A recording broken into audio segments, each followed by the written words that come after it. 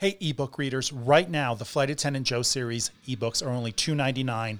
That's fasten your seatbelts and eat your fucking nuts, Flight Attendant Joe, and I'm just here for the layovers on Amazon, iTunes, Nook, and Kobo, $2.99 each. Hey guys, welcome to this episode of Grounded with Flight Attendant Joe. Before we get started, I just want you to know that this conversation was recorded about a month ago. So we really don't discuss COVID-19.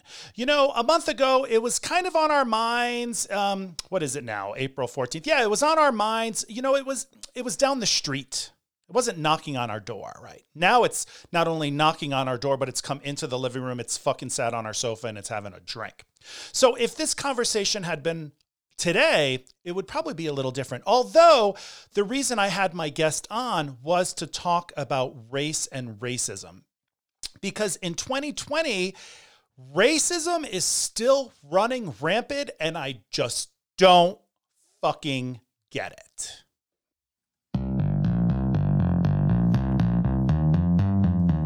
I asked Keisha to come on the show today to talk about race and racism, and Keisha is so real. I really appreciated how honest she was on this episode. We talked about the difference between raising black children and white children, and what you have to tell your young black boys, things that I was not told as a young kid, but black parents have to tell their kids. We talked about racial disparities in the judicial system.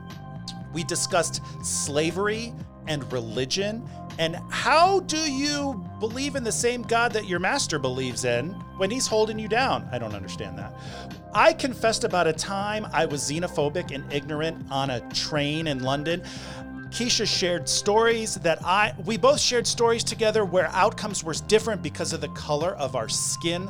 Ladies and gentlemen, welcome Keisha. Keisha's on the call. Good evening, Keisha. You got me up way late to be doing this now. Yes, honey. Listen, I'm a night owl anyway, so you know I got to do my thing. You got to do yours. Why are you a night owl? Why do you stay up so late? Because I'm a whore. Just joking. Oh, it's gonna be like that already. Now I asked you to speak clearly, and that whore did not come out like the white woman voice you promised me a little while ago. I know, my bad.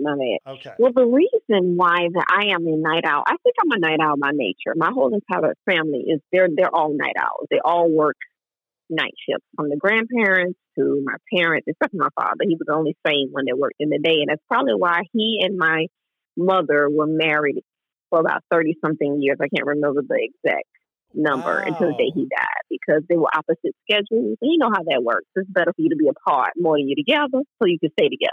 Oh, you know what I mean? Oh, absolutely. Like, I've been together 16 years now, and 12 of that's been a flight attendant. I would have been divorced a long time ago. You see? If you was home every day. Exactly. Right. Now, I love sharing. So everyone who's listening, this is Keisha. I've known Keisha for about 12 years, and I love always sharing the first time I ever met you. Someone said, Joe, this is Keisha. Keisha, this is Joe. And you turned around, you waved, you turned around, you bent over, and you flung your dress up, and you showed me your underwear. Yeah, I'm on you. And I always thought I love this woman. Like, who does that? So I always felt like we was connected. Yes, we were. Because you know what? You were real from the very beginning. You always have been a very genuine person, and I can appreciate that about you. Real knows real. I love that. Real knows real. And I feel the same about you. I know that if you tell me something, it's exclamation mark, done. This is how you feel. There's no dancing around it. Ain't no putting cupcakes out there. It's just boom, to the point. Yes, because honey, we have gone a long time without talking to each other. I know. But there was a particular case to where I think it was a while. We would, chat over social media. But I ended up reaching out to you. Like, listen, just to give you a heads up, you might want to keep some things to yourself because this is going on, blah, blah, blah. That was years ago. I don't know if you remember that. It was the middle of the night. I do remember that. You had written something on Facebook, and somebody was trying to start trouble with that's you. It. Yes, yeah, that's it. Somebody was trying to start trouble for you, and you said, "Not today, hooker." I think those were your exact words. Yeah. Now, that's me. Where were you born? Where are you from? I do not know this. I was born in Brooklyn, New York, but I was raised in Florida. I left New York when I was like 8 years old and moved to Jacksonville, Florida, because my mother wanted a better life for me. She didn't want me to go through all the, trials and tribulations of raising a kid or a kid being raised in New York. She just felt like I would have more opportunities being raised in the South. And you know what? I appreciate her doing that. I really do. I really do, because I absolutely hate New York. I mean, I think New York is a great city, but it just doesn't fit my persona and my personality. It just doesn't.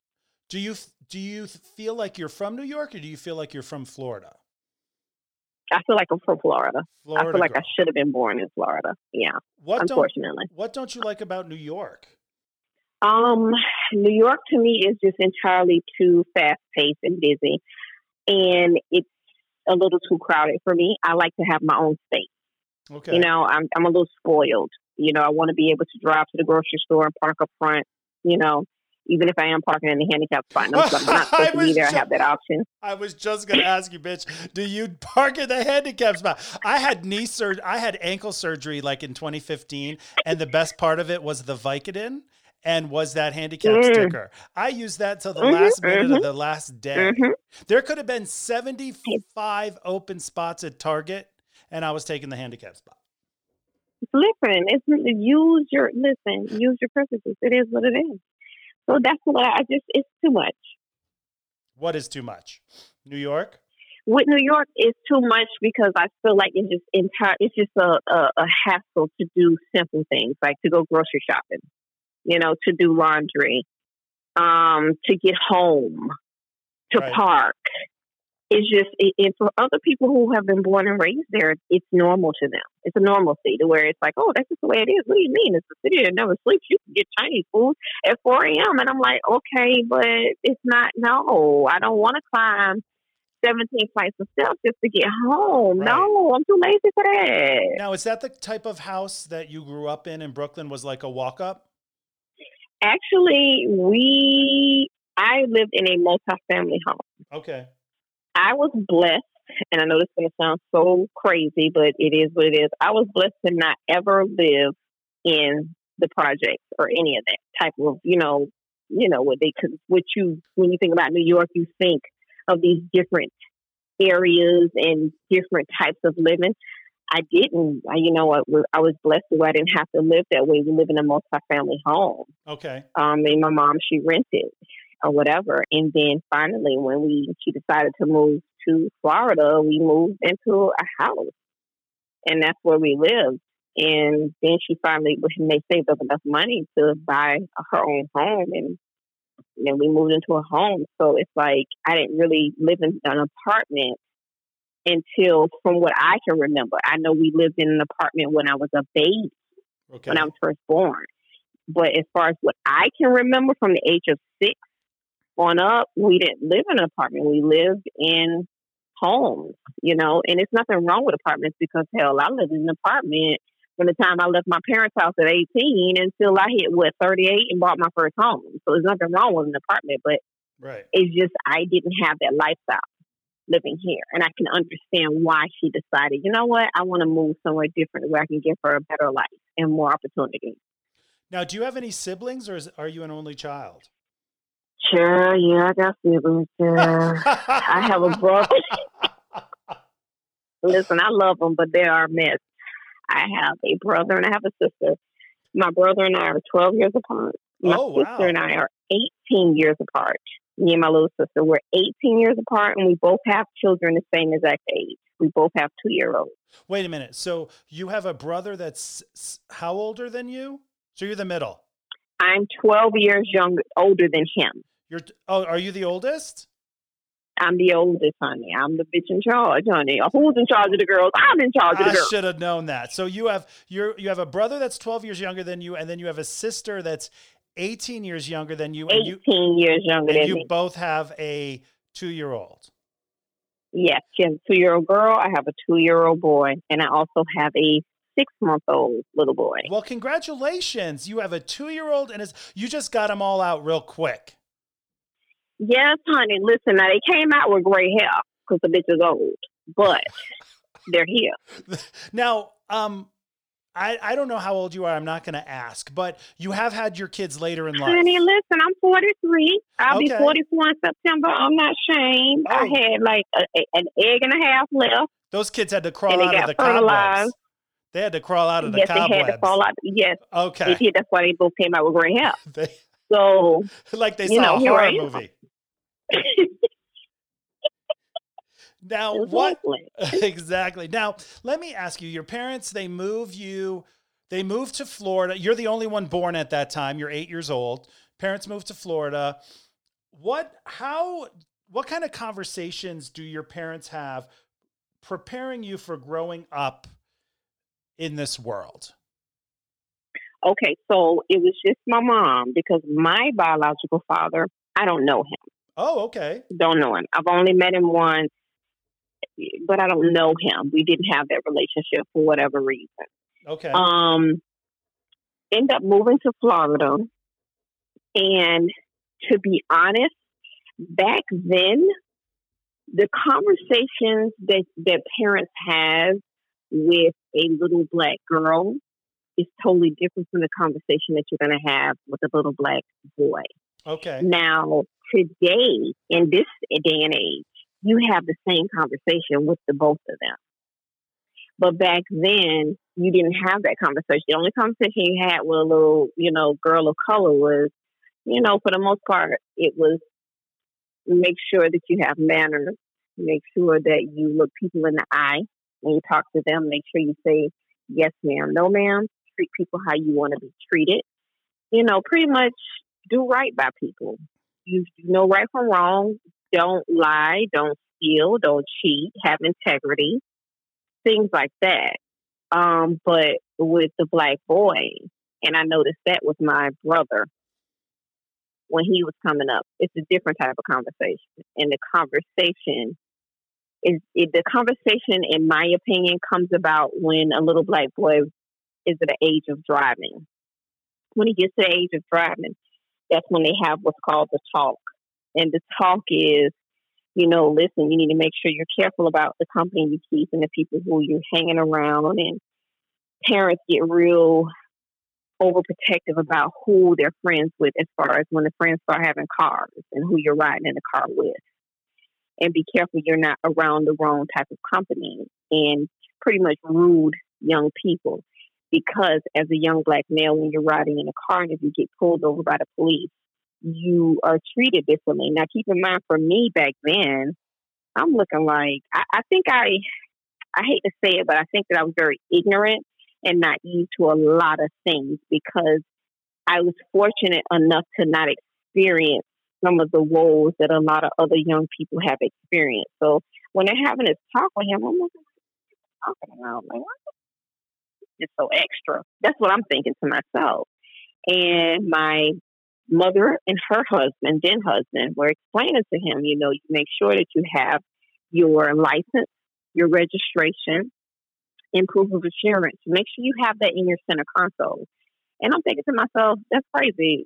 Why not have it into your glove compartment? And their thing was like, no, you need to make sure it's in your center console. And it's always there and it's always ready. So that in case the police do pull you over, you just have it ready and available so they can see your hands at all times. Because you don't want to make them feel uncomfortable or like you're, trying to do something that you're not supposed to do. And then that puts you into a life or death type situation, which to me, I swear, I always thought that they were overreacting. I really did. I'm just like, what? And it's now in this day and age, it's like, wow. So the talk was just different for me. The talk for me as a young girl of color was more about, how you carry yourself as a young lady, having respect for your elders, getting an education, hygiene, sex, and what to do, what not to do, and things like that. As a young male of color, it's a totally different conversation. It's like life or death for them. Whereas with us, for me, in my experience, it was more of life, of how to carry yourself as a woman. So it was very interesting for me.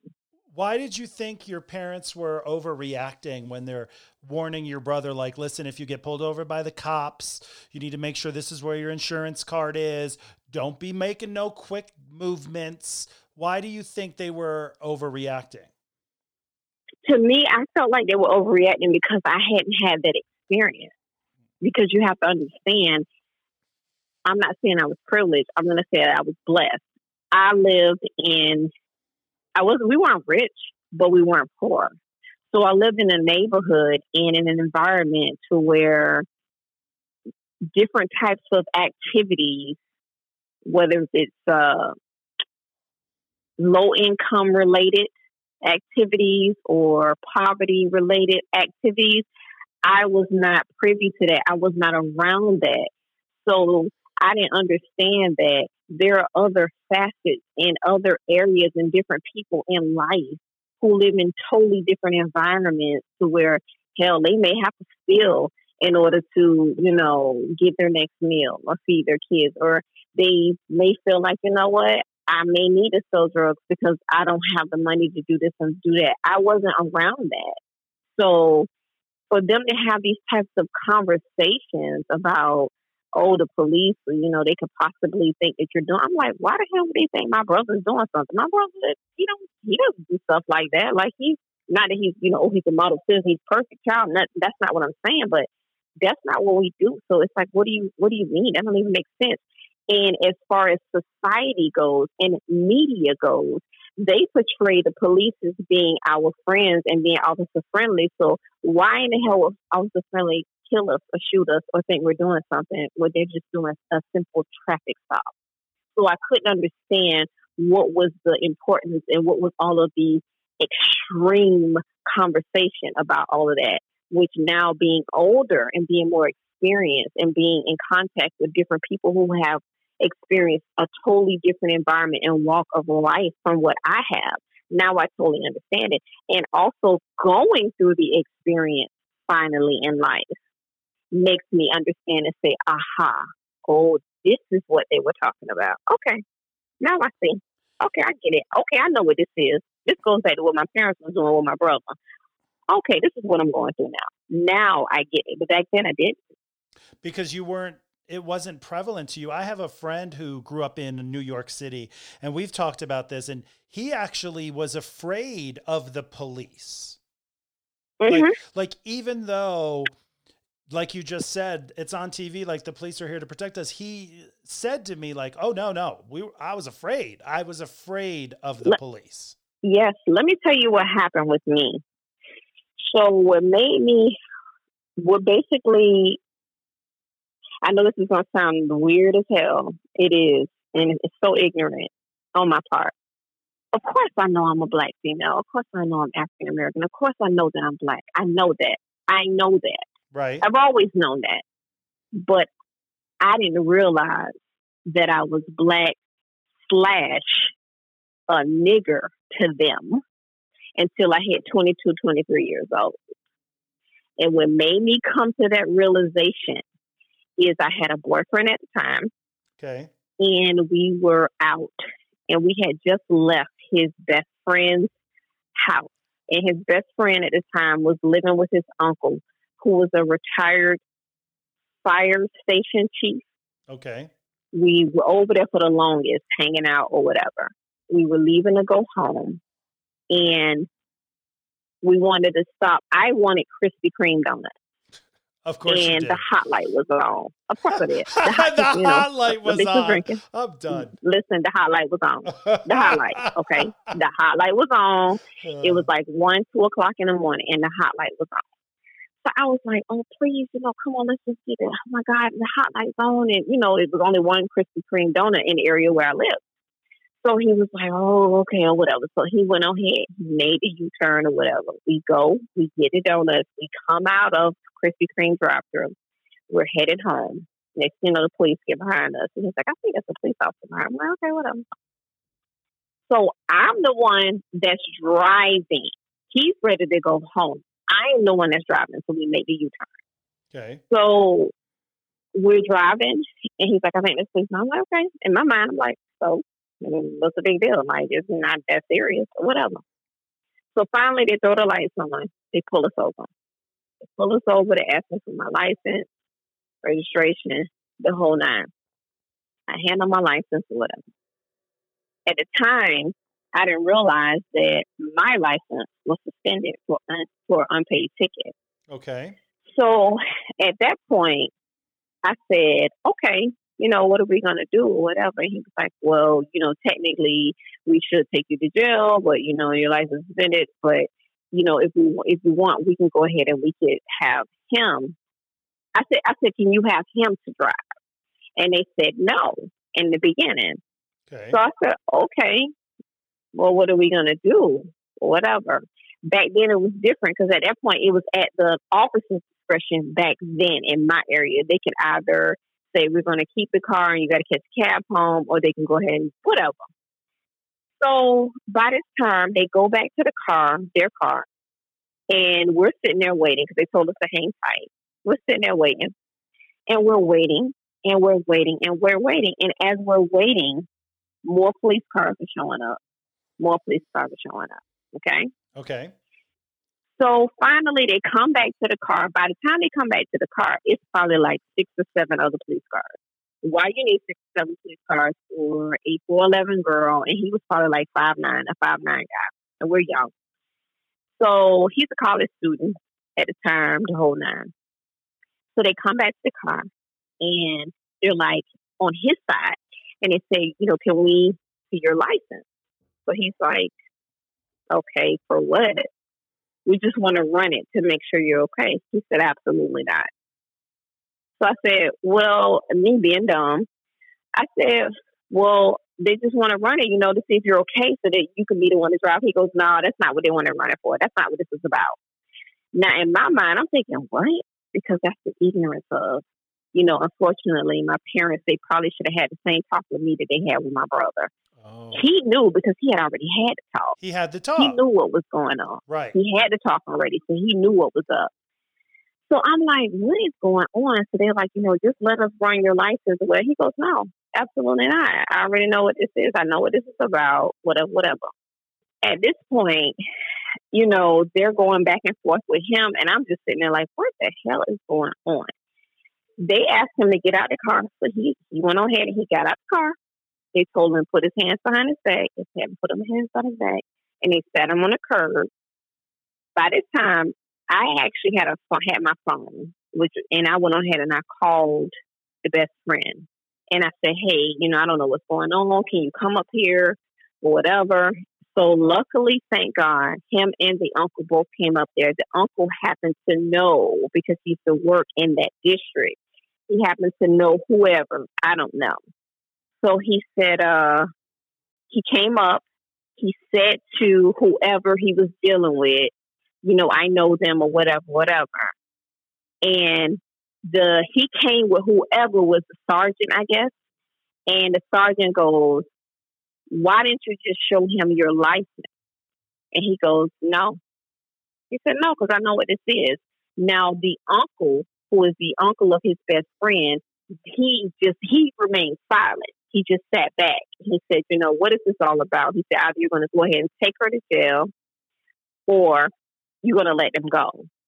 All this is unnecessary. You got all these police cars for these 2 young people. They're clearly not a threat. Like, what is this really about? But now looking back at it in hindsight as a grown, for real mature adult, I understood what was taking place. So that's when the uncle leaned down to him. He said, I promise you, I'm going to take care of you. He said, give me your license. Can I get your license out of your pocket? He said, nothing's going to happen to you because I know you're good. He said, can you just please, I want to prove a point. So he said, all right. So he got his wallet out of his pocket. He took the license. He said, go ahead and run it. They ran it, came back, nothing. He's complete, never had a ticket before in his life, ever. Clean record, the whole nine. So he said, okay, so he's clean. So what are we going to do now? So being that he's clean, that means he can drive her home because his license is fine. You know what they did? Just to be nasty? Nope. We're going to take her to jail. Wow. Mm-hmm. So you got arrested when you got arrested yes, for I did. that. And they they could have just, now here's a weird thing. I was just having a conversation with Matt about something like this the other day. We were talking about, I had to wait till I was 18 to drive. And I remember, and I was like, but you know, when I was 17, I would still drive. I would drive my friend's car. I had no license. I got pulled over one day because I didn't use a turn signal. Mm-hmm. So the cop comes up. He's like, hey, you know, driver license and registration. And I'm like, you know what? I just had to run to the store and get my mom cigarettes. And I totally forgot my driver's license at home. And he was like, all right, well, you know, don't forget it next time. This was in Buenaventura Lakes. That would have never taken place. On Boggy Creek Road. That would have never taken place. It would have never taken place with a black person. It would have never taken place. I know it sounds crazy and hard to believe, but it never would have taken place. Well, I don't think it's crazy and hard to believe because I watch the news and I see the stories that happen. But it's such a different contrast from you and me. And because you know what? The white man is actually giving the benefit of the doubt, and we're not. We're not. And the crazy part about it is, let me tell you something. When I was in that police car on the way to jail, the police officer driving me to jail, he said, what are you doing with a thug like that? You can do so much better. You're such a pretty girl. I'm saying to myself, if anything, I'm the thug because I'm the one around here with a suspicion. Yes, you the thug, bitch. You are the thug. That's funny. Now, was the cop white? This boy is actually in college. Yes, he was white. Okay. This boy is actually in college. He's 1 year away from graduating. I'm not even in college. I'm in the club. I'm in club college. I'm in the club every weekend. Oh, God. I'm in the literal club every weekend. He's in college. He got a clean license. My license bad. What you mean? If anything, I'm the dog. I'm just saying, it was crazy. It was crazy to me. I was like, what? That's when I realized right there, okay, this is exactly what my parents were talking about. This is it right here. And if they would have had that conversation with you, like they have with your brother, the talk, you probably would have been more aware of what was going on instead of being like, no, just show them your license. Because I was stupid. No, I wouldn't, because I was stupid. I was stupid. No, I wouldn't. I wouldn't have. I know me. It would have went right over my head. I was stupid. I just thought life was just Skittles, rainbows, and now ladles, honey. No. Okay. How does those situations and how you grew up and the state of the world now, how does that influence you and prepare you to raise your two boys? Because you'll have to have the talk with them. When I tell you I'm scared to death. I am. When I tell you I'm scared, this is the first time I've vocalized it to anybody, but I'm scared. I am terrified. You know, thank God their father is he get on my damn nerves, I'm not going to lie. But at the same time, he's a very strong man, and he's very smart, and he's calm and down to earth.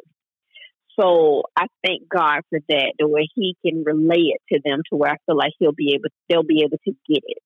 Because with me, as cool as I may seem as a friend, or associate or whatever, I truly believe as a parent, I'm totally different in a sense of not a nervous wreck, but I think the children will be able to sense the nervous energy and pretty much be like, oh my God, mom is so dramatic. Like, oh my God, right. She's killing me. And they don't absorb the energy. They don't absorb the information if you're coming across with that kind of energy. So I think that their father, he will balance it out and be able to get it across for them and, to them. So it's going to be hard for me. I just, especially when it's time for them to start driving, Lord Jesus, honey, I look young now, but I'm a little 212 when they start driving. But you know what? I don't even think it's about driving. I think it's about any young black kids. It's so bizarre to me because I'm white. And well, I'm a black woman inside, but outside I'm white. But when I'm growing up, it's don't go near any cars, that somebody could kidnap you, don't steal, things like that. There isn't a conversation where a parent sits down and goes, okay, listen, if a cop stops you, be polite, do what they say, don't talk back. There's a list of things that Black parents have to tell their kids, which is absurd. Uh-huh. Where white But people, the thing of it is, it's not just limited to cops. But it's not just limited to cops. It's just in general. It's a thing of you respect your elders. Period. Like that is I don't know as far as that's the way I was raised. I don't know what the people are saying to their children now. But as far as me being a 70s baby, that's the way that we were raised as people of color. You respect all of your elders. You just respect them, and you don't talk back. You don't question them. You just, yes, ma'am, no, ma'am. Of course, if they're trying to do something crazy, right, you resist or run for your life. But for the most part, no, you respect your elders, and that's it. So the world is so totally different now from when we came up. So with human trafficking.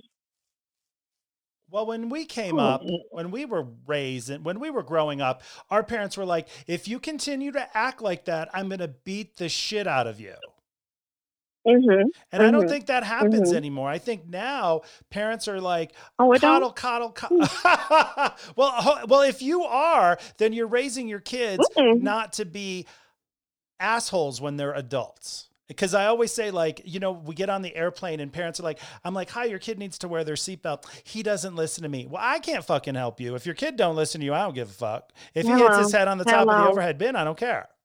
Hello, like one of my good friends used to say to the people on the plane, listen, you better raise them now or the judge gonna raise them later. That's really good.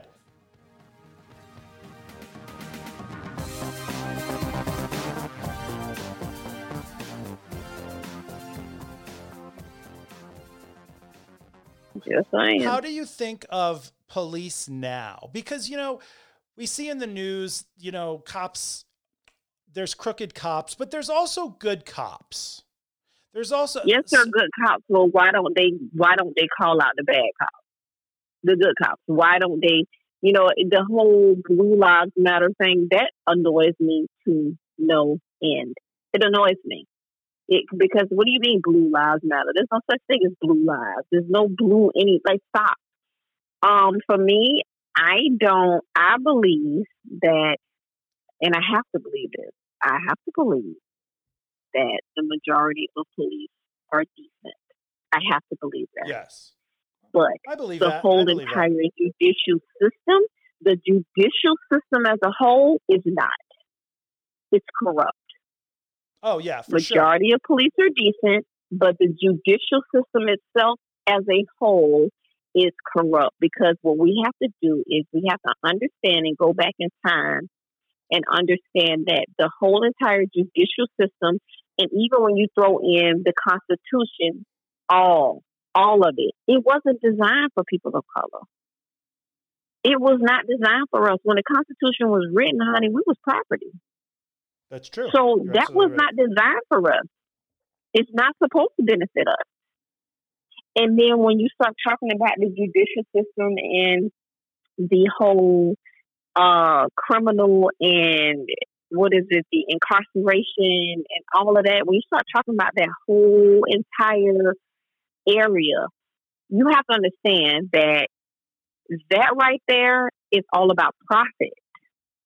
It's about profit. And the 13th Amendment, and I suggest everybody to watch that documentary. It is so enlightening and it's real, because for the most part, yes, slavery was it was deemed as being illegal and inhumane until the whole, with the whole 13th Amendment coming into play. But once you become a criminal, all of your rights are taken away, and pretty much you are a slave, or what they want to call a warden of the state or whatever. And it's basically slavery all over again. It's just free labor is what it is. So what a lot of people don't understand, I'm not going to say a lot of people, I'm going to say a lot of white people who are privileged, who don't understand.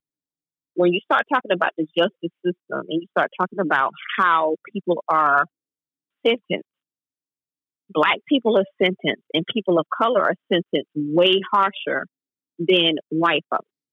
And people are like, oh, well, you just don't do the crime. This is like, yeah, you're right, but you got to understand that it was designed to where certain crimes.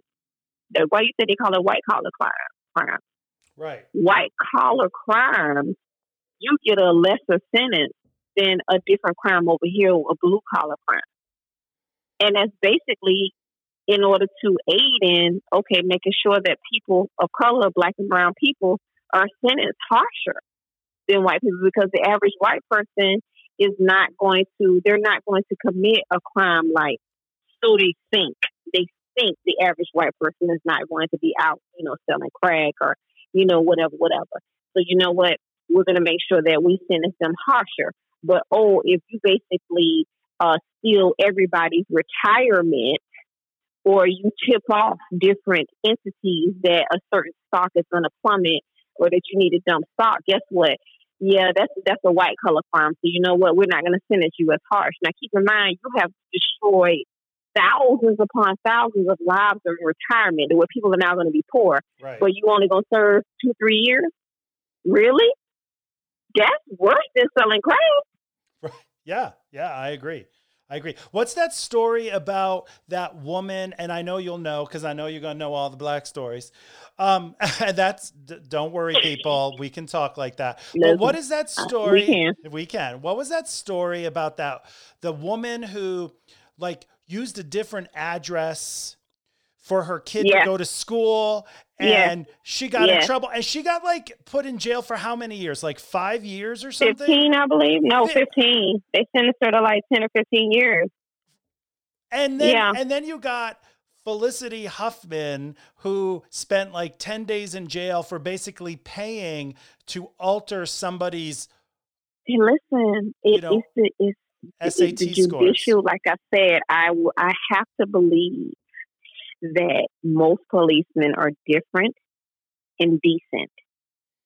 But the judicial system in itself, the whole thing, it's not. It's corrupt. Right. And that's the way it was designed. It's by sheer design. It's by a lot of this stuff. And I think that the problem that most black people have, the ones that are kind of versed a little bit on the topic of racism and inequality and disenfranchisement, when you start really breaking it down and peeling the layers back on that, a lot of that goes down to the very core of how this country was built. Right. And I think as black people, we're just pissed off with the whole notion that we don't deserve any kind of reparations. When here it is, you have compensated the Indians for what you've done.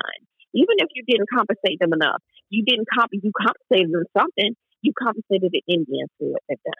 You compensated the Asians for, whatever disenfranchisement they have suffered or torture. Everybody has gotten some sort of payment or some sort of peace offering, except for black people. And anytime that conversation comes up as far as reparations for black people, it's always shut down, or it's just dismissed, or they're always whining, they're always crying, and they always want a handout and they want something for free. And it's like, wait a minute, what do you mean? They're like, you're all just lazy. So we're lazy. But let me get this straight. We're lazy, but y'all are a group of people, the white people, not your ancestors. Mm-hmm. They are so lazy that you went to a whole other continent to enslave people to do a job that y'all don't want to do. But we're lazy. Right. Well, how would reparations even begin? Do you have an idea of, say someone would say it was okay, this is what honestly, we're going to do. Where could they begin? I'm going to be all the way real with you. Okay, please. In order for them to give reparations to black folks, it would actually bankrupt the whole entire country.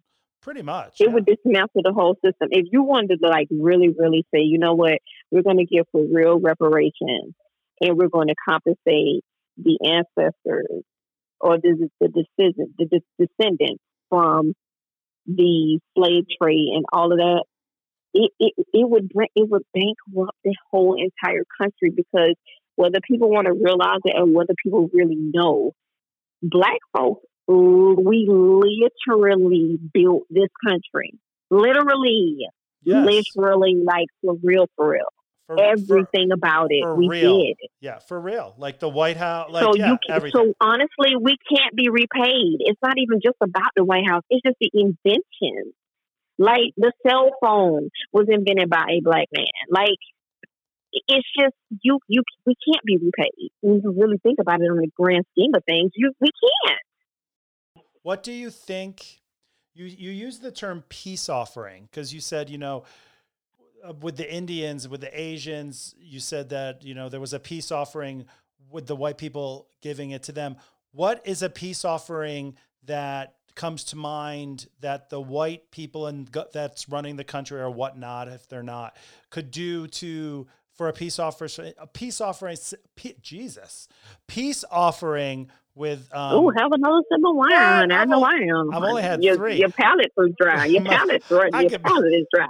I can barely spit out the words. How can white people do a peace offering with African Americans? Like what would you even suggest? I don't even know. You know that show Wife Swap? What? Do you ever heard of the show Wife Swap? I have. Okay, let's do Life Swap. Swap. I see what you're saying. Let's do Life Swap. Honey, do you really want do you want to have anal all the time? Oh, wait a minute. You probably do anyway. I kind of like it though. You might.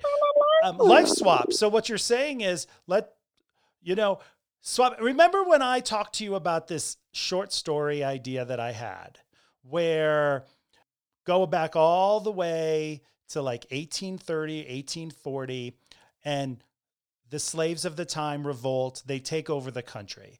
And then you fast forward to 1985, where now what's the world look like when the Black people have enslaved white people? And you said, honey. I do remember you talking about that. But what you got to understand is Black people by nature, and that's what you said. We just wouldn't. That's just not us. We so damn forgiving.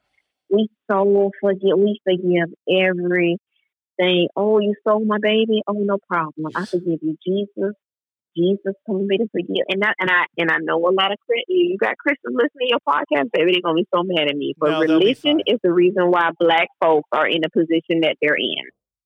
That is why we are in the position. Because instead of getting angry, that's why we're in the position that we're in.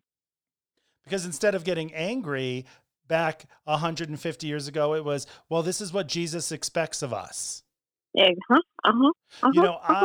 what it is. Yeah. I've read quite a lot of stories regarding that, where the slaves back in the 1840s or whatnot will be like, well, Jesus loves me. But that's the problem. Yeah. The problem is this. And granted, you and I, on this area, we're different. Do I believe in God? Yes, I do. Do I believe in religion? Absolutely not. Absolutely not. But do I believe there's a higher power? Yes, I do. I do. I pray, all that good stuff. But as far as that goes, I feel like this is my thing. How does this make sense? Let me break this down for you. Joe, you're my slave, right? Okay. And I got the Bible.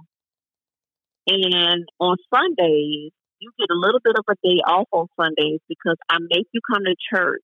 Mm-hmm. And I'm preaching the Bible to you. So, how is it the same God that me as being the master and your owner, I'm serving? How are you serving the same God? And how am I expecting for that same God to rescue me and save me? Whose side he going to be on, master or yours? Right. I don't understand it. Do you get it? I don't understand it. I don't understand, because if it's one God. And that's why Black folks are in the position that they are in, because for the most part, I hate to say it, for the most part, how many Black atheists have you ever met? How many what? Black atheists have you ever met? Not many. I think that if I have met some black folks that are not full blown, like on board with organized religion, there is some part of them that's like, well, I don't know, like you, like, I don't believe in organized religion, but there is a higher power up there. That's the point I'm making. But how many atheists have you ever met? I don't think any. Exactly. Exactly. So in my opinion, for the most part, religion, organized or not, is what keeps Black people mentally enslaved. Because that's where the forgiving part comes in. Because your roots in just by the generational thought process and the mentality being passed down generation over generation of this whole ideology of, you live by God's word and the 10 Commandments, and you do right by people, and you're submissive and you're forgiving. That is what keeps people enslaved, Black folks. That's what I believe. I'm sorry. I believe that. I believe that all day long. Religion and that whole thought process, that is what keeps us enslaved. Because in subconsciously, it's like, I can't revolt, because the revolt means that at some point I'm going to have to kill somebody, and God is against me killing somebody. So what do I do? Right. And then you're sitting there and you're praying to a God who is allowing the white man to enslave you. Because in the Bible, it says the white man shall enslave you. Hello. So hey, you're talking to the atheist guy here. You're talking to the person who I don't understand. I don't understand how women follow the Bible, because they should be slaves too to their men. So I don't understand any of it. My mama talks about that all the time, about how, which I was shocked when she brought it to me. My mom's whole thing is like, listen, there's some things in the Bible that make sense. She was like, but there's a lot of things that don't make sense to her. She said, when you really get into reading the Bible, she was like, it really depicts women as being very low down and evil and worthless people. So as a woman, it's weird to try to even go by that. You know what I mean? Right. So it is like every story that involves a woman is always her being foul or doing something that's wrong, or it's always something crazy. So it's like, wait a minute. It's like almost like the Bible doesn't favor women. You have a couple of stories out of about 30 to a couple of stories where it depicts a woman as being good and virtuous and all that good stuff. For the most part, it's just always her being foul, or there's some sort of bad story. It was just weird. They make men do crazy things. I remember when the whole gay marriage thing was going on, and they were voting for it, and it was big in the news. It was all over the news. And I was reading lots of articles and stories where, a large amount of the Black population were against it. And I couldn't wrap my brain around it, because I was like, well, I would think they would say, whoa, we understand having people try to hold us down. We understand this, but it's that Bible where it's their Bible. They hold on to that, and they don't look at it and say, wow, here's a group of people who so hypocritical. It really is so hypocritical. It really is, because just, for me, I don't get it. Like, I don't get it. Don't try to get me to explain it, because I don't understand it. I don't even know where to begin with it. I know one of my classmates that I went to high school with, he said, you know what? Black women love to hang out, and they love gay men until they have a Black gay son. Oh, wow. That's interesting. And baby, when he said that, I said, you're right. Now the other, because this was at my class reunion. Okay. Now the other Black women was like, no, this isn't that or whatever. I said, you are 100% right. I said, I get exactly where you're coming from. And I said, now don't think that I'm saying I would have a problem. He goes, no, I know you wouldn't have a problem with it, because I know you and I know how you roll. He said, but these other ones, yeah. I said, yeah, that's how they are. Because it's just, I hate to say it, but a lot of times women like to treat gay men as accessories, and because it's the in thing. And when I say that annoys me to no end, it just annoys me. And I think the reason why it annoys me is because it's no different than people outside of the Black race trying to use a Black person as the accessory or the trend. Oh, this is my Black friend. Oh, see, I got Black friends. Mm-hmm. They do the same thing with gay people. Oh, I got gay friends. Oh, this is my gay friend right here. And it's like, what is that? When I tell you that shit annoys me to no end, it annoys me. Why do Black people boast about having white friends? Do you say, oh no, you know my white friend? No, we don't. Now that we don't do. You don't do. We that. don't do that because that's weird. Like you just don't do it. It's nothing that's conscious. It's not like a conscious thing. It's just you just don't do it. So I don't understand when a white person says, oh, this is such my Black friend. Like why does the color have to be noted? I don't get that. That part I don't understand. And I've had people to do that, and I'm like, okay, well, I don't do that to you, so why is that even? Like that's not my makeup. Right. That's not the main part of me. Yes, I happen to be Black, but it's like that's not what engulfs me as a person. That's not just who I am. Like, okay, I like to drink a lot. I've had several sexual partners. Like, let's name some other characteristics besides me being Black. You know what I mean? There's so many more things about people than the color of their skin or their sexuality. Exactly. And that's what I don't understand about Black people. When they don't understand the whole gay plight. It's like, just like you don't want to be just looked at as just being a Black person, they don't want to be looked at as just being a gay person. How could you not understand shit?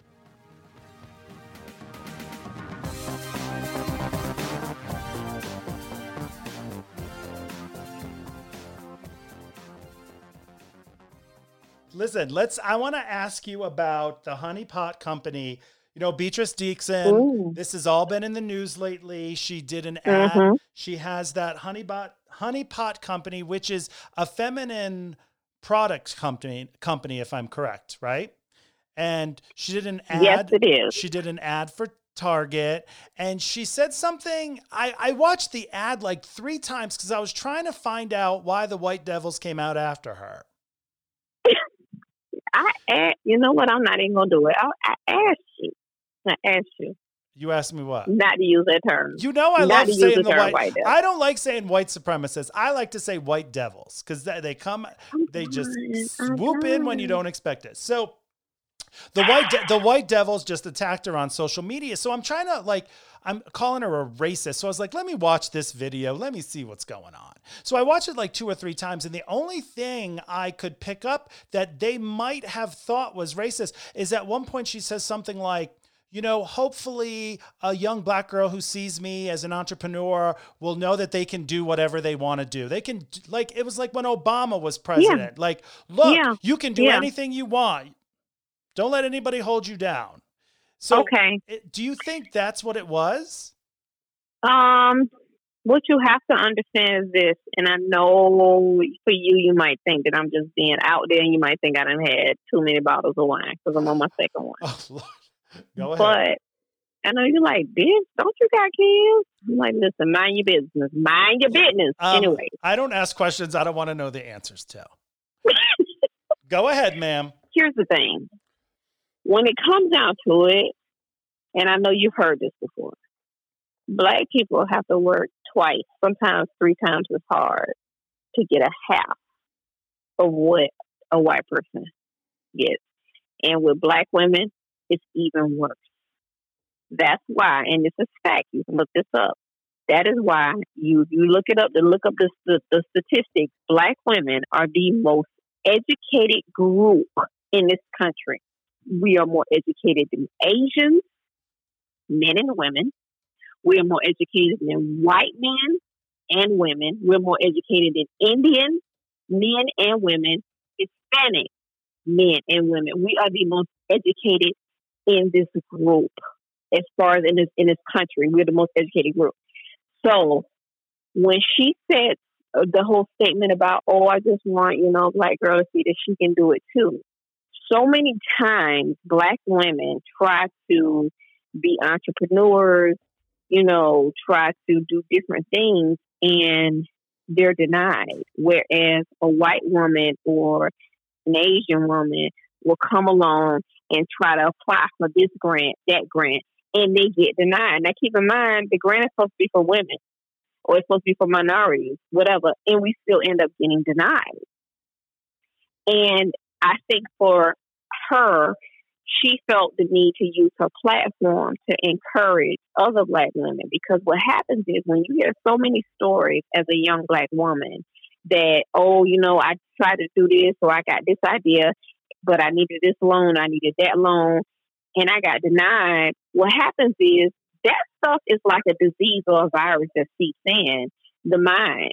And other young Black women start to think, you know what, I'm not going to even try it because so-and-so tried to do it and you see how good she is, and they denied her. So I think she used her platform to encourage other, Black women or minority women to keep going no matter what, because hell, she kept going, and look at her. She's trying to basically shatter the glass ceiling, and she's about to do that if she hasn't already done it, because I think from all of the racist comments back and forth and the backlash, and other people coming back in and saying, you know what, no, we're going to rally and support her and lift her up. I want to say her sales was like doubled or tripled in a day, the next day after all of that whole racist rant nonsense back and forth comments or ratings or whatever the reviews they were doing. So with her and her whole journey, as far as Black folks, we were always, from the beginning of time, or our existence in this country, as soon as we set foot on its soil, it was always ingrained in us from our ancestors is that we don't leave anybody behind, or you go back and you pull other people up, or you go back and you help others. So I think for her, that was her way of reaching back, or part of her way of reaching back and saying, you know what, I'm going to make sure that I encourage and uplift the people coming behind me. Now, as far as the white folk who looked at that as being racist, they know that's not being racist. First of all, let's define racism. Okay? I think people get the definition of racism and prejudice mixed up.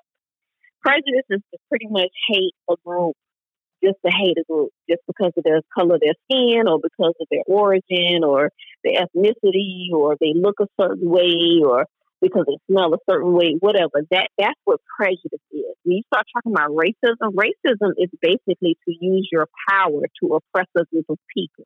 Right. And when you're using that power, you're using it through institutionalized power, financial power, those type of powers in order to hold a group of people down. Now, let me ask you this. When people say, oh, that Black person is racist, how can a Black person be racist? It's impossible for us to be racist by sheer definition of the word racism. Right, because you're not holding anybody down. We don't have the power to hold anybody down. We don't own no financial institutions. We don't own any prisons. We only make up 12% of the population. How many of us are in Congress? Like, we're not powerful like that. We don't have that type of power in order to oppress anybody. We can't redline anybody. Like, there's redlining. We can't do that. We can't stop a person from getting a loan to get a damn house or to open a business. We can't stop somebody from getting into a college. We can't stop somebody from getting into a neighborhood or moving into a neighborhood. We don't have that kind of power. White people have that kind of power. So we cannot be racist by sheer definition of the word racism. We can't. So when she did what she did, it struck a nerve with them, because I truly believe that a lot of the older white people, because I feel like younger white people don't even give a shit. They're like, whatever, let's live together in peace and call it a day. Right. The older white generation, they're trying to keep this, I hate to call it disease, but this disease of racism, they're trying to keep it alive because they're trying to keep their bloodline strong. And what's happening is the whole, and this is just me, I could be crazy. Well, you are crazy, but I am crazy. I know I am. When you start thinking about the whole abortion bill, about, Planned Parenthood and all that stuff, and them trying to basically control a woman's choices, that has nothing to do with oh, we're trying to save these babies and this and that. They don't give a fuck about them kids.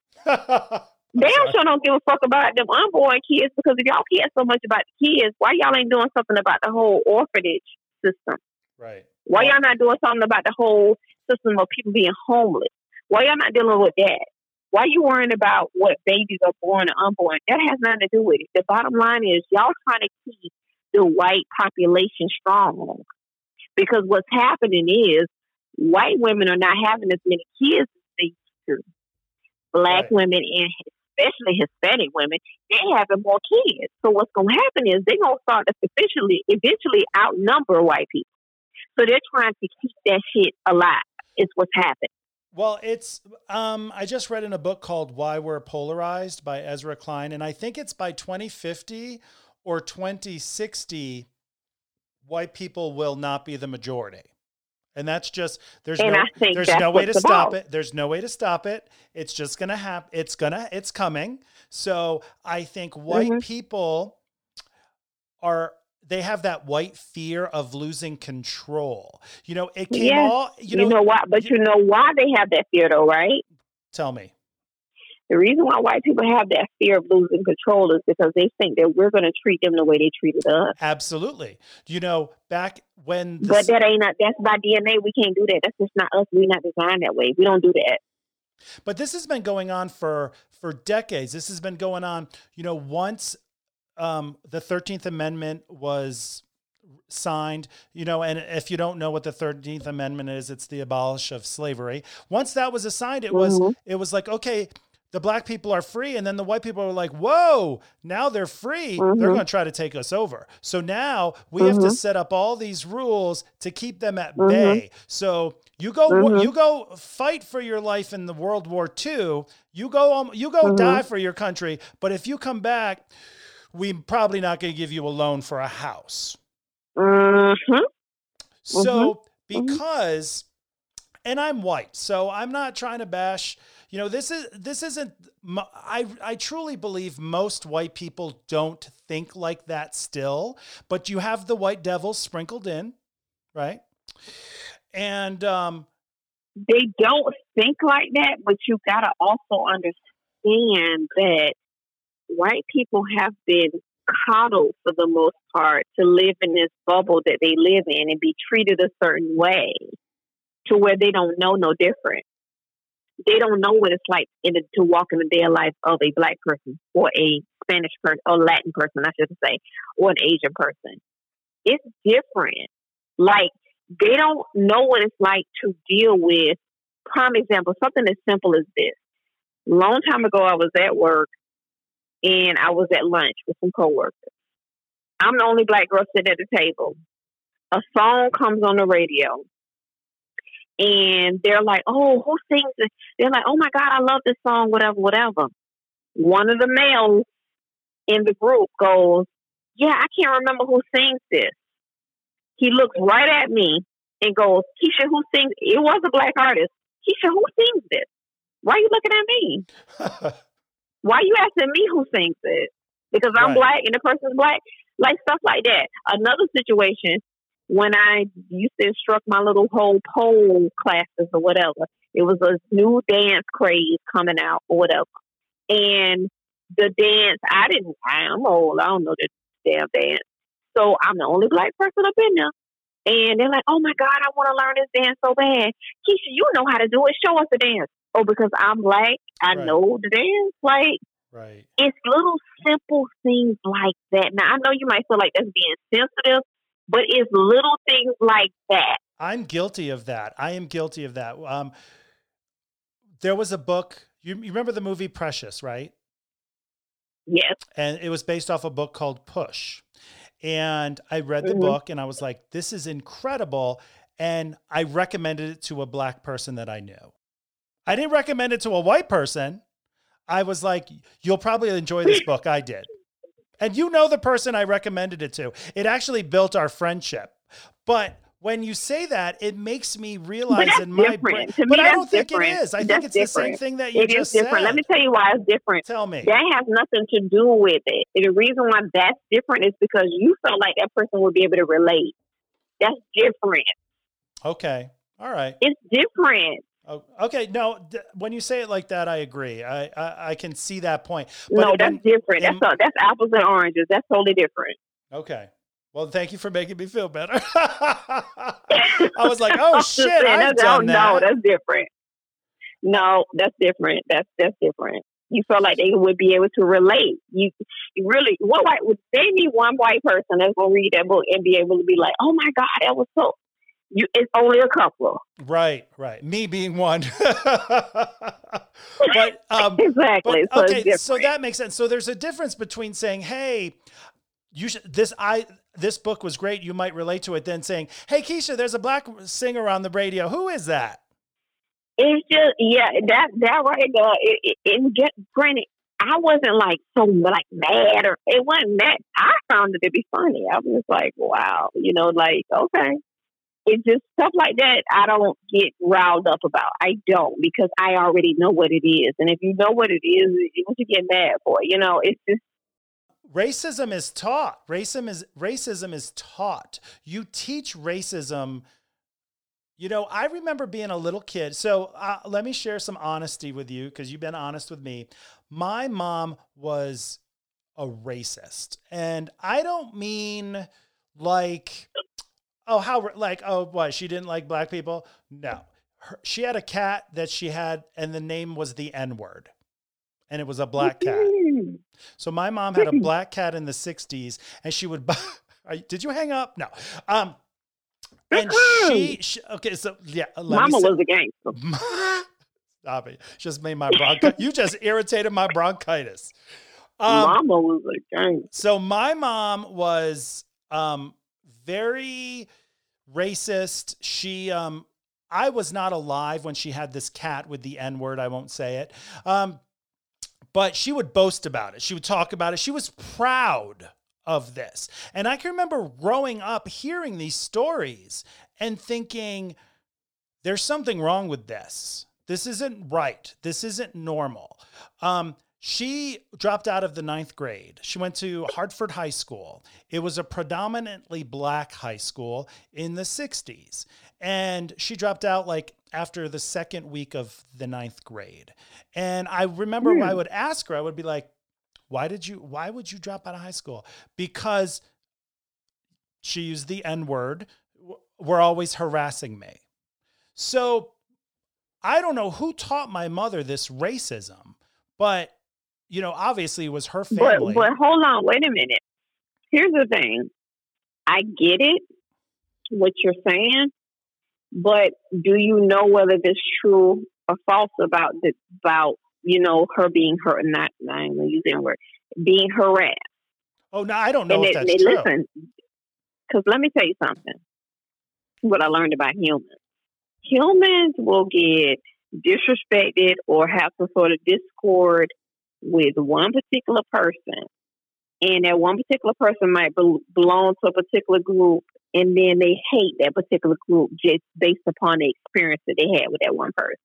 Like, let's say a man had a son that was promising, and he was about to go away to college, and then a drunk driver ended up hitting him, and that drunk driver ended up being a black guy, right, and killed his son. At that point, now he hates all black people. Stuff like that happens. And it even happens with black people.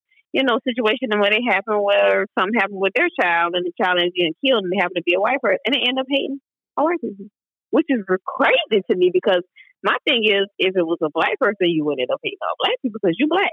If it was a white person, you would end up hating all white people because you're white, but humans, unfortunately, I don't know why we do that, but we do.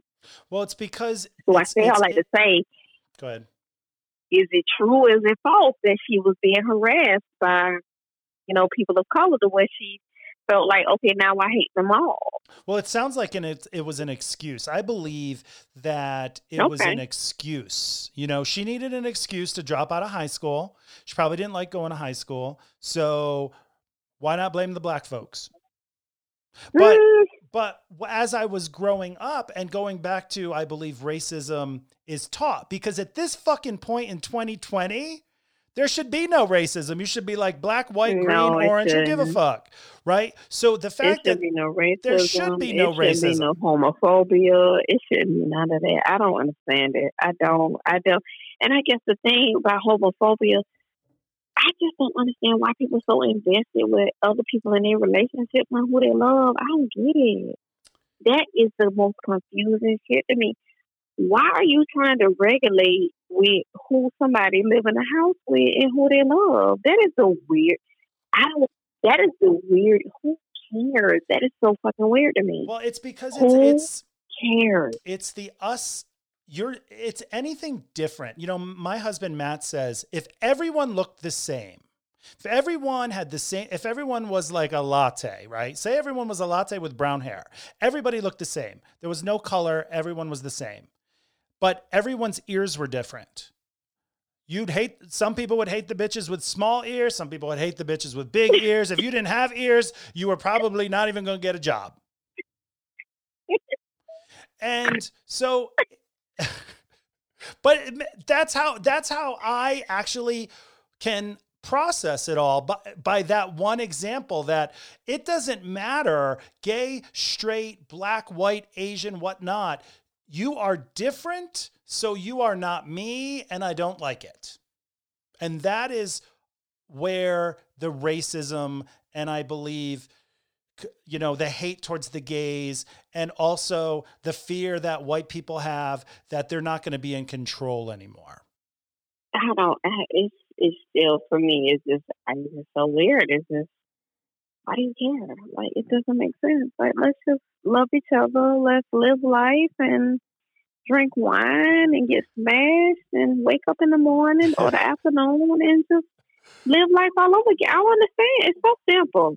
Well, it is so simple, but we haven't been able to master that because we're all so different, and there's just some people cannot handle diversity. Some people cannot handle somebody different. They don't look at somebody different and say, wow, that person's a different culture, that person's a different color. I could learn something from that person.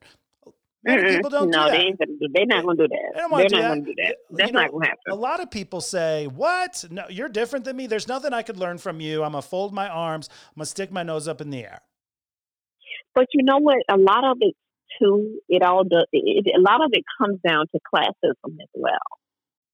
It really does. Like, you know, I noticed just from different people that I encounter, whether it's at work or just, you know, friend of a friend.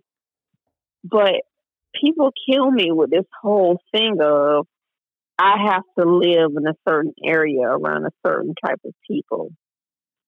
And, oh, where do you live? Oh, okay. Oh, you live here? Really? Oh, well, what do you do? That's the next topic. That's the next question. Basically, they're saying, how can you afford to live where I live? So a lot of it, too, it comes down to classism as well. Racism, classism, yeah. They really go hand in hand when you think about it.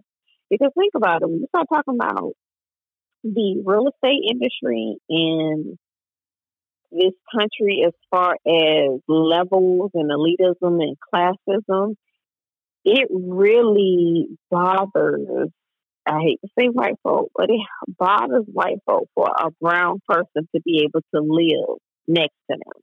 Not all white people. Right. Not all. Not all white people, but there are some. Group. No, not all. There's some. It's a small group where, you know, unfortunately, it's a small group remaining, I should say, because the group was bigger 20 years ago. But now it's a small group remaining to where they feel like if you are a person of color, whether you're black, whether you're brown, whether you're Asian and Latino, they feel like you shouldn't be allowed or you shouldn't be able to afford to live where I live. And they will literally go and put their house on the market. That's where the term "there goes the neighborhood" comes from. Well, that's still called the white flight, where white people leave the neighborhood because, there's diversity moving in. I don't know how I feel about that. Yep. But I think those are older people. I'm hoping that those are the older folks and not the newer generation of older people. folks hasn't what? Because, you know, some people will call me and you old right now. So older folk, as in what age? Because, 70. honey, you still got some that's in like the 50s that's Yeah. still doing that nonsense. I'm 48. I'm almost And 50. I ain't too far away from 50. So Right. you not either. So yeah. Okay. Yeah, you're right. You're right. It's just, it's the ignorant people. We should just call them what they are. That's ignorance. Mm-hmm. It's ignorant to say, how can you afford to live in this neighborhood? It's ignorant to say, oh, this neighborhood's going down. Oh, there goes the neighborhood. It's ignorant to say those things. So those are the people that are probably never going to change. Those are the people that are going to teach their children this shit. But hopefully it's the pool is getting smaller as the decade. It's taken I forever. have that hope that it is. I mean, it's taken a long I really do. time. I have that hope. It is. And honestly, I think you and I won't truly see it. By the time we see it, you and I be holding hands in a nursing home, giving a nurse hell. But that would be amazing. It's not. No, yeah, we're going to be giving the nurse hell, cussing her ass out, asking her what kind of happy hour is. And she's going to be like, we don't serve alcohol here. We're like, all right, bitch, get your balance. I'm going to shit my pants. Just, even if I don't have to, I'm going to. Yeah, so I don't think that it's going to happen in our lifetime per se, but I do have hope in the millennials because I have this belief that music and entertainment bridges gaps, and it brings all walks of life together, and it unites us. That's just my belief. Music and entertainment, it does, because young folks don't care about, oh, this artist is black or white. All they know is I like the way it sounds and it's cool. Right. It brings people together.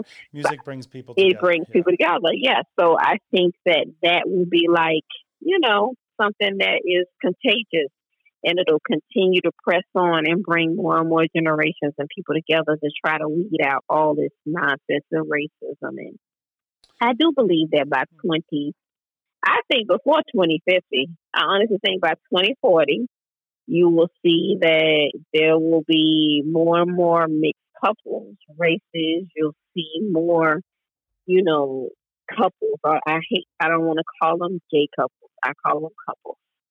I don't feel like the term, I just don't, because it's more than that. I feel like you'll have more couples together to whether they're same sex, yes or no, whatever. They'll have their kids, and their kids will be together playing with a couple over here that may not be same sex, and they'll be best friends. And that couple that is same sex is friends with a couple that's not same. It won't matter.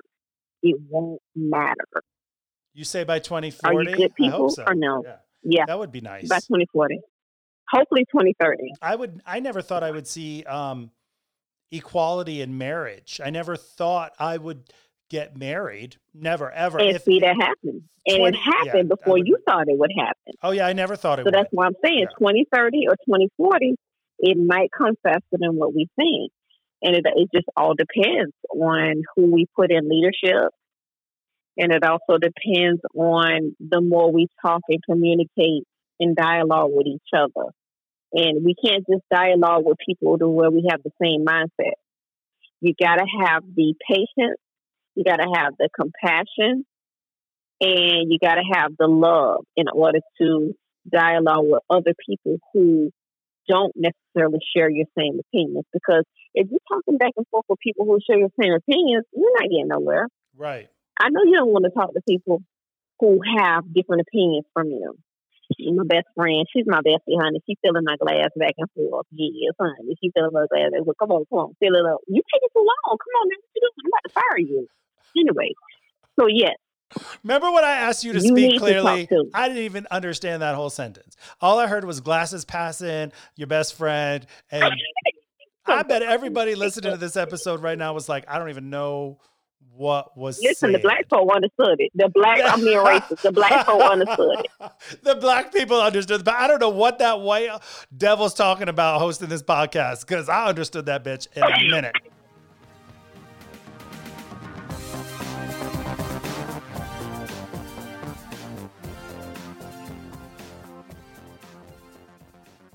Let me run something by you. So when I'm working on the airplane, somebody's acting stupid, and I'm like, I have to get this gate agent, whatnot.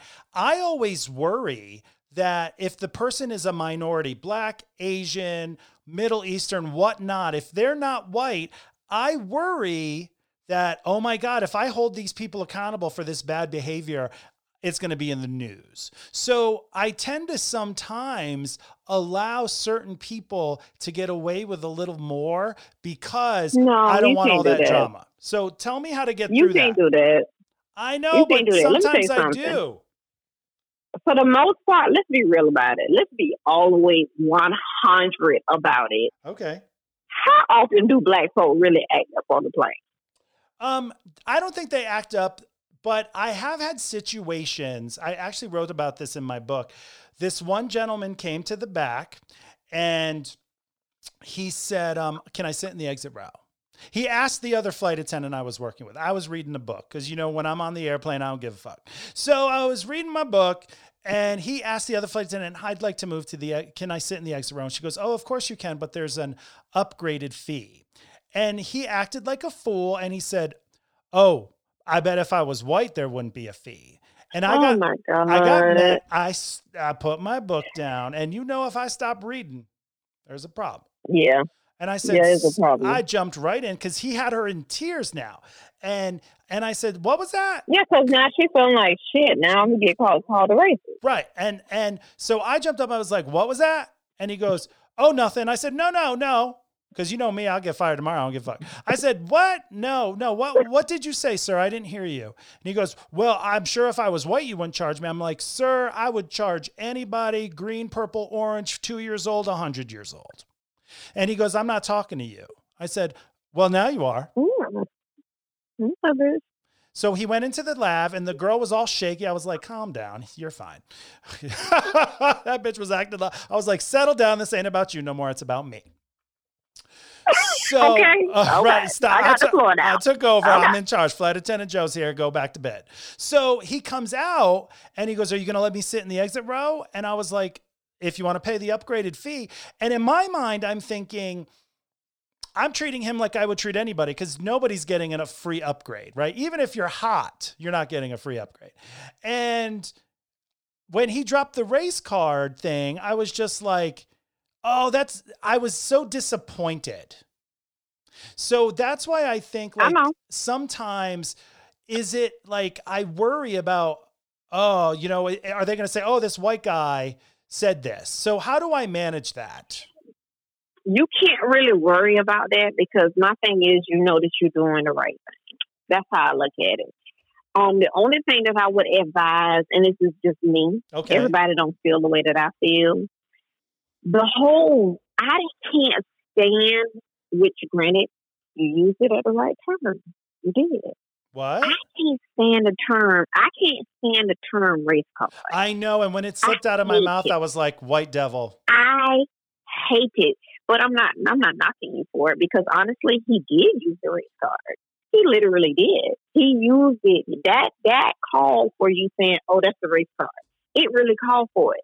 I don't like the whole term race card because white folk own the whole deck, so I can't get a card. I can't get one card. Why aren't you doing stand-up?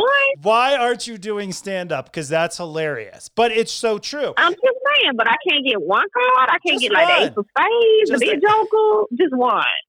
So that's my whole thing about the race card. But no, he was really using the race card, trying to use it to his advantage. And you do have some black folks that do that. I understand why they do it. I don't agree with it. It hinders our progress. And it gives people who are against us the leverage to use, oh, see, they lazy, or oh, they dishonest, or they lack integrity. It gives them that leverage to use against us. So that's why I don't like for different people, black folks, to use that tactic to get what they want. For the most part, and I would like to think, because I'm not every black person, I don't speak for all black people, I don't speak for each one. I would like to think that most black people don't behave that way and use that type of advantage or whatever you want to call it. but you do have a small fraction that do use it. So for me, I would tell you, no, I know you. And I know that you're not a racist or prejudiced person. You're not. I know that. I hope not. I don't think I just am. know it. No, you're Well, not. you know I what? think if Now you that was, you, I would tell you. all right, now that you said that, I got to tell something honest again. I was in London once and I was on the train and some woman came in. She was in head to toe burqa. I thought she was going to blow up the train and I jumped off. But other than that, no, I'm good. Well, I guess I'm prejudiced. But anyways, But then when I got off the train and it didn't blow up, I felt terrible. And I thought, oh my God, am I that person? Am I that person that was so scared that something was going to happen? This woman is just taking the train from point A to point B. And I get off the train because I've been so, for me, you know what I'm going to say what that was for you? Tell me. That was ignorance.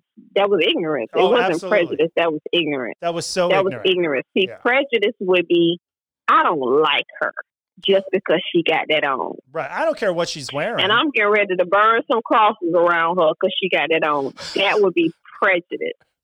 Right. That's what that would be. I feel like that was more ignorance. Right. Because you don't understand the whole lifestyle. You don't understand the religion. You don't understand the origin. You don't understand all of that, the practice. So that would be more ignorance. And honestly, I'm ignorant when it comes down to that.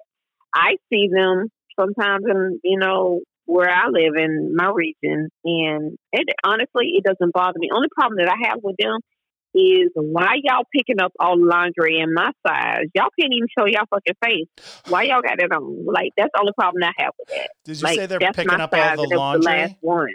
The lingerie? Yes, the lingerie. Yes, they're in Victoria's Secret picking up the lingerie. And I'm looking like, bitch, you can't even show your eyeballs. So why do you have that in my size? It's the last one I needed. That's the only problem I have. That's the only problem that I have. You're just ignorant because that's hilarious.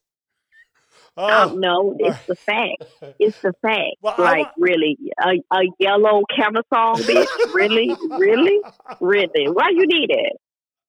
I'm so bad at you. In a medium? Oh, okay. Well, I shared that because I wanted to let people know that, because you were just like saying, oh, I know you're not racist. And I don't believe I'm racist and I don't believe I'm prejudiced.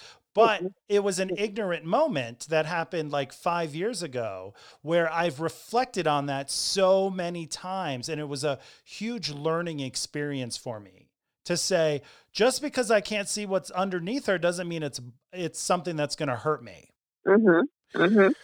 So there's that. But I think mainstream media has perpetuated that whole entire image.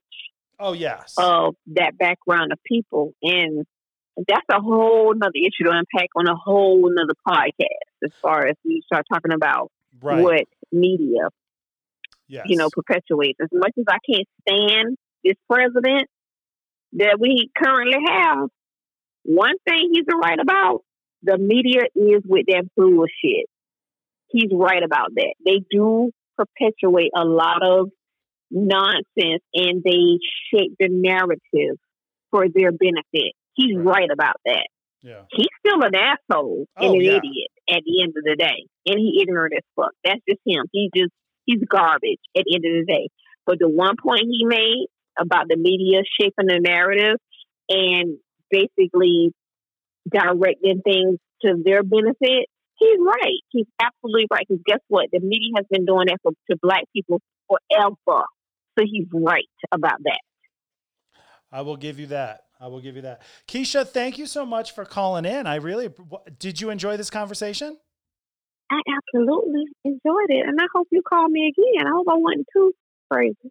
You are fantastic. Thanks for being so honest. And you actually educated me tonight. So I appreciate that. And thank you for having me. And you call me ignorant. I love it. You're the first person to do that. Thank you so much for calling. Thank you. All right. Take care. Ladies and gentlemen, if you enjoyed this week's episode of Grounded with Flight Attendant Joe, please subscribe to the podcast. You'll get alerts when new episodes air. Also, check out Flight Attendant Joe on Facebook and Instagram. And if you still haven't had enough of me, check out the blog at www.flightattendantjoe.com.